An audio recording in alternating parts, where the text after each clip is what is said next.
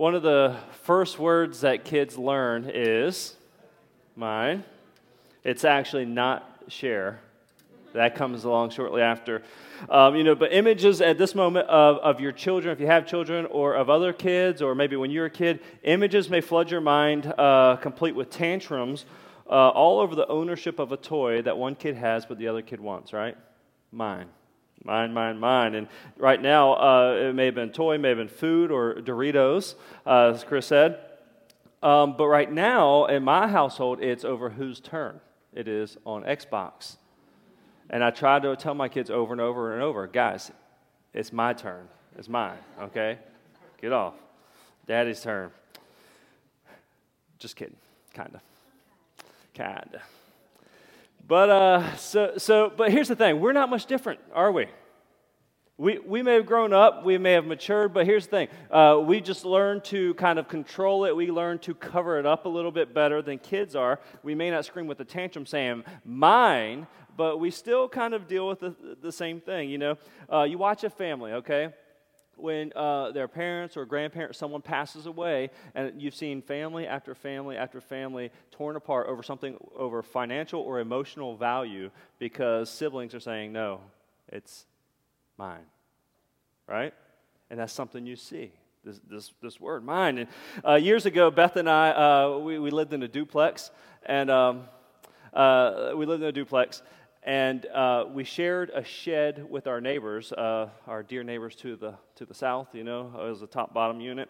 And in that, I had a bike. We just gotten new bikes, and we enjoyed riding those things around town. And our neighbor, his car, he was unable to drive for a while. And so he needed a way around town. So he asked if he can use my bike. Yes, you can use my bike. I was kind of thinking a one-time thing, right? Well, so he used my bike, and day after day after day goes by, I see him riding around town in the bike. That was mine. Okay? And then, frustration, but whatever. Well, frustration grew when it came time I wanted to ride the bike that was mine. And it was no longer in the shed. Okay, so it's no longer shed. I'm like, and so here I am, he's cramping my style. And then things started getting a little rickety on the bike that was mine, and it wasn't from me, so my frustration grew even more, and so I was real cool and hip. I had this little light that on the handlebars, so you could ride, a little headlight, and one day my light wasn't there, and I'm like, man, what happened to my light? What has happened? Did he do something to my light? And I promise you, it was like right after that, we're looking through something through our car. It's at nighttime. He's like, oh, you need a light? And he pulls it out of his pocket and it's like, shines my light from my bike they took off. It's in his pocket, and he shines it, And so here I am, throwing this, basically the same temper tantrum a little kid would have thrown. Mine. As kids, most of us, one thing when we're kids, we look forward to when we grow up, that we could have things that were truly ours. We didn't have to share them with siblings. We didn't have to, our parents or adults tell us what to do. And so we look for having our own place, right? Everybody look forward to having their own place? We look forward to having our own car. You know what I'm talking about up there? Dylan, yeah? Your own car. Good things happen when you have your own car, right? His car just got stolen. But good news, he got it back. And we have our own lives. We get to make our own decisions and that are solely ours. And we've also discovered through that process that having the responsibility of having these things that are all mine, it doesn't necessarily translate to happiness, because when you have things that are all yours, they're also all yours to fix and to take care of, to maintain. You own a house, but your HVAC unit goes out, and you have to pay for that to be repaired, or your the clothes aren't going to wash, dry, and fold themselves and get put away on their own, are they? You own a car, but you still have to pay to have the ball joints replaced, right? And there's a moment in time that we all need to stop, and we need to kind of ask. We kind of need to recalibrate. We need to ask ourselves this question: Do I own my stuff, or does my stuff own me? So today we're kicking off this short little series, 3 weeks, called Mine, and we're looking at this idea of stuff, of money and of things, and we're going to be talking about what it looks like to be free from the stress, from the worry, from the anxiety, and the burden of what we call mine. So today we're talking about all mine. And we're going to lay this foundational truth that if nothing else you remember, I hope that you pause and you'll take a breath when the next cycle of bills comes through. Or when the grocery store looms and you know, man, that's going to be a big one. When the school fees need to be paid, when the loan repayment continues to chip away and our financial responsibilities continues to grow, and then maintaining stuff that we have seems to be controlling our lives. We need to remember this foundational principle, okay? We find it in Psalm 24, verse 1. It's a psalm that talks about the sovereignty, the bigness of God and who He is, the power of who He is. And it starts off with this, Psalm 24, 1. The earth is the Lord's and everything in it, the world and all who live in it. So who is the earth's? Who's it belong to? Talk to me now. It belongs to the Lord. It belongs to God. Like it's His gig. He created it. He breathed it into existence and brought life into it. And it's all Him. It's all by Him. It's all from Him. The Scripture says it's all for Him. And so sometimes we get that mixed up a little bit. But listen, there's freedom. There's true freedom when we reconcile our desires with the truth of ownership. Who really owns this in the first place? You know, one thing we talk about a lot as Christians, as Jesus people, we talk a lot about freedom. And a lot of times we only talk about that in the context of freedom from our sin, freedom from death, and freedom from hell. And we talk about this thing, and that's real freedom, okay? But yet somehow we disassociate the other areas of our life. Worry and stress, anxiety, and financial freedom, and we somehow disassociate that. But Jesus came to set us free, not just from sin and hell. He came to set us free from everything, every worry, every burden, every hurt. He came to set every part of us free. Also from being overwhelmed by mine. So there's freedom when we reconcile our desires with the truth of ownership. And just like being set free spiritually, we've got to believe some things, and over the next few weeks, we're going to talk about some 3 fundamental principles that we can believe, we can trust, that will help free us from anxiety and worry. So the first one, the principle for today is this, all right? So here's the big idea, is that all that is mine is from God. Will you say that with me? All that is mine is from God. Now, right now, excuse me, woo! Right now, you may have been saying that, but you are only half-heartedly believing that, right? I mean, you can shoot straight with me on this one, okay? I heard it in your voice. You're like, okay, He told me to say it. All that is mine, it's from God. Whatever. It's from God. But all that is mine is from God. Like when it comes to money, when it comes to stuff, this is the most basic biblical principle that we find, that all that is mine, all that we have, everything that's in the world, it's all from God. James, the brother of Jesus, writes this in James chapter 1, verse 17. Gracias. He says, every good and perfect gift is from above, coming down from the Father of heavenly lights, who does not change like shifting shadows.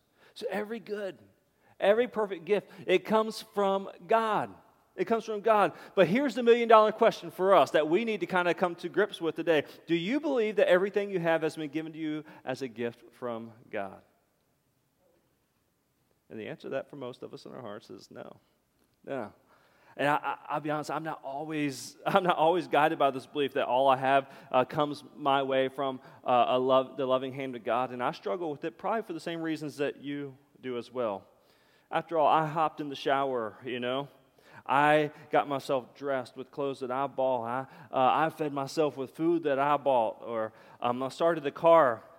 And I bought with money. I drove to church this morning with gas I paid for from the job that I worked. With the money that I put time in and used my abilities and expend my energy. I took the risk. I made the leap. And here's the thing. You are saying the same thing with your life. And we have this way of building our lives around who we are, about mine, and what I did to earn it. And so no government, not the church, not God is going to tell me what to do with it. Not even my wife is going to tell me what to do with it. Well, maybe that last one's not true. But no one's going to tell me what to do with it because it's mine. And that's kind of the mentality where we have this white knuckle grasp, and our arms are clenched and our back is turned towards the people who might want to tell us otherwise because it's mine. Because it's mine. And so do you believe everything has been given to you as a gift of God? What we have has always been built on the system of exchange, The things we have, in other words, we trade the value of our time, our talent, and our energy for the value of someone else's time and talent and energy. So you buy a car, but in that you're paying for materials, but you're paying for people's time, energy, and effort to build the car along the way, and the people who ship the cars, and the people who sell the cars. And so we trade our money for someone else's value that they put into it. And although we don't, when we give our time, we don't create the time. When we give, the time is a gift from God. And though we may invest our talent, God is the one who gives us the talent. And when we invest our energy and our work, God is the one who gives us that. And though we may have developed our time, our energy, our effort, our education, our schedule, our drive, our discipline, our years of struggle, man, we're only capable of doing those things by the loving hand of God. That we've been given so much that life itself is a gift. Like every second of it. Do you view life like that? That every second is a gift? Like that all that we have has come our way by the loving hand of God. So listen, if we believe that, then life will begin to take on a different perspective. That we'll believe this and we'll begin to be free from the worry and anxiety and stress of things, of stuff, of mind. If we believe this, then we'll begin to be set free financially. If we believe this, we'll be on the path to financial reconciliation with God. Right now, I want to share a passage to you from Matthew chapter 6. And it's going to be a little bit of a long passage, and I'm going to read it from the Message translation or paraphrase. And it's a paraphrase, so what this kind of does is it fills in some of the context a little more, but I think it speaks directly to our issue of ownership of things. So Jesus says this. He says, you can't worship two gods at once. Loving one God, you end up hating the other.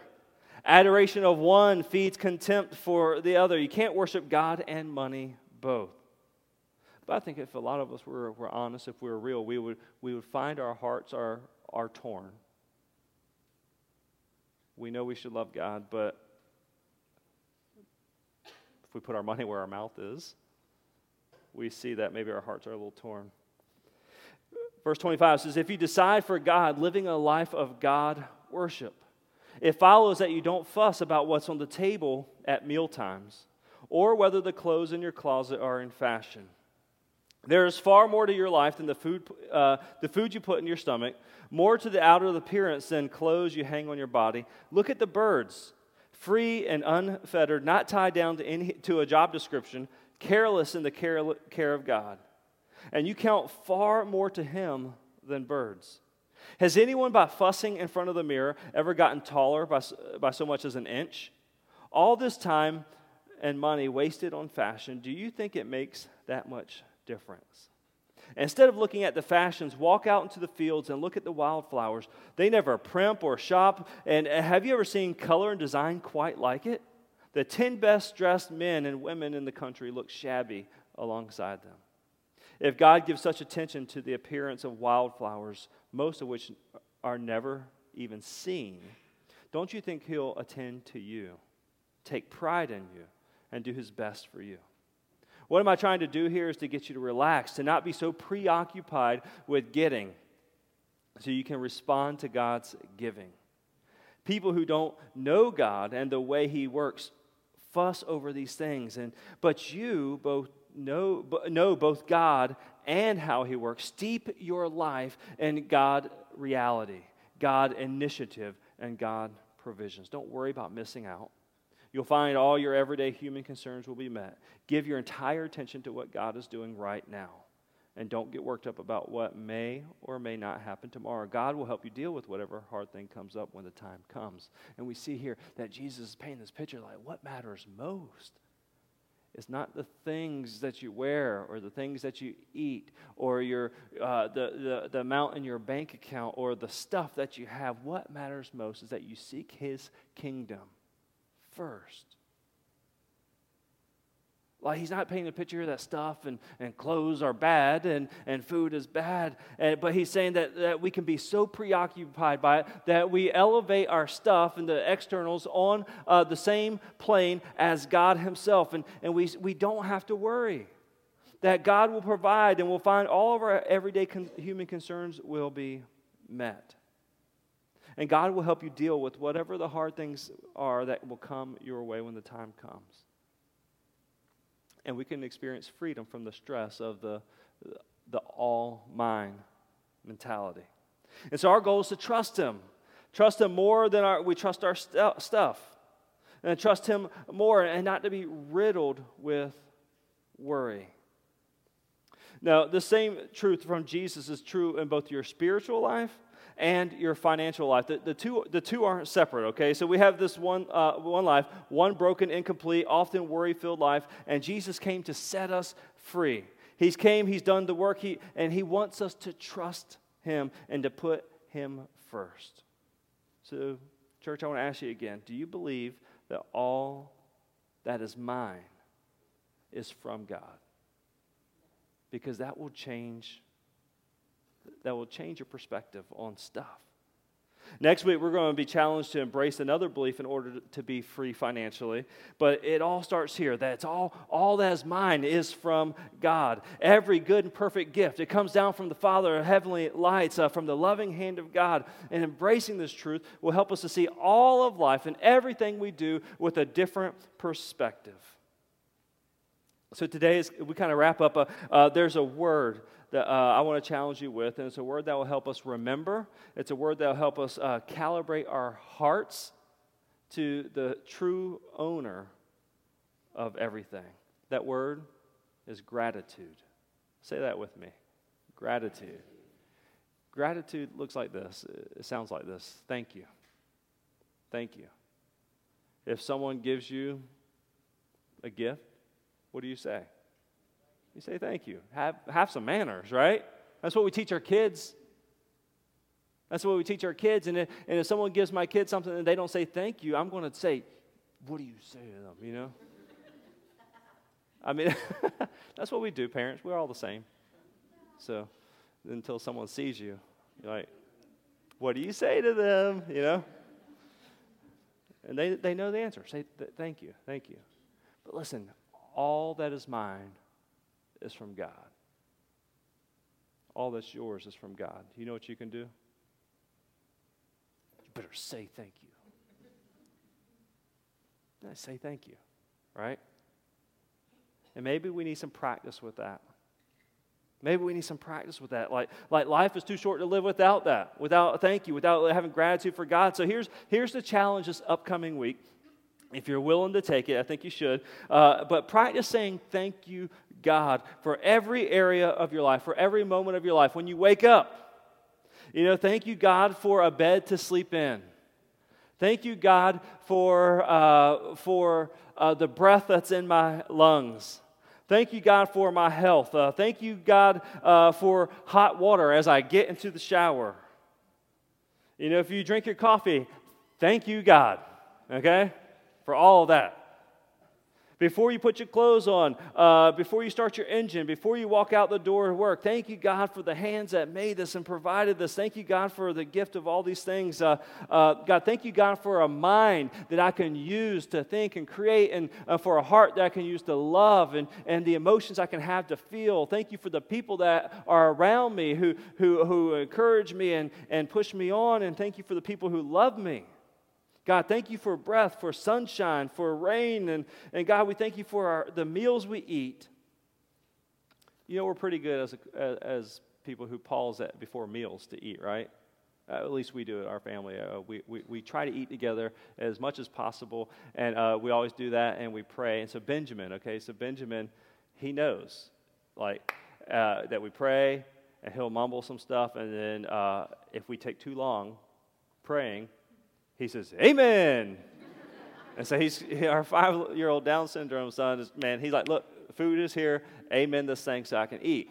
And then we always decide who's going to pray. Last night for dinner, someone said, well, Daddy's going to pray. And then so Isaac started praying, and Benjamin said, no, Daddy pray, and then so I had to pray, and then of course he cut my prayer short with an amen, but we're pretty good at the praying for meals thing. But what if we paused and thank God for everything we did? We constantly had that attitude. I didn't want to say this, attitude of gratitude. So I purposely was trying not to say that, but it just came out. But what if we constantly had that heart? You know, that mindset, the attitude where we're just thankful and praising God for everything. G.K. Chesterton from the 1800s, he writes this. He says, you say grace before meals. All right. But I say grace before the concert and the opera, and grace before the play and the pantomime, and grace before I open a book, grace before sketching, painting, swimming, fencing, walking, boxing, playing, dancing, and grace before I dip the pen in the ink. Man, wouldn't that change our lives if we thank God, we praise God with gratitude? And we no longer had the white-knuckle grip on the things that are all mine, and we release them a little bit and say, all that's mine is God's. And with these hands, I'm going to worship Him. I'm going to thank Him for it. A life of gratitude for our Heavenly Father who gives us every perfect gift. It will change your life. So will you join me this week? Let's just say thank you, God. I'm going to pray. But before I do that, I'm going to give you guys a minute just to kind of calibrate your heart to being thankful, okay? Maybe there's some things that you need to thank God for, praise God for. Maybe you need to walk through your life and realize, look how blessed I am. God, thank you. So let's pray together.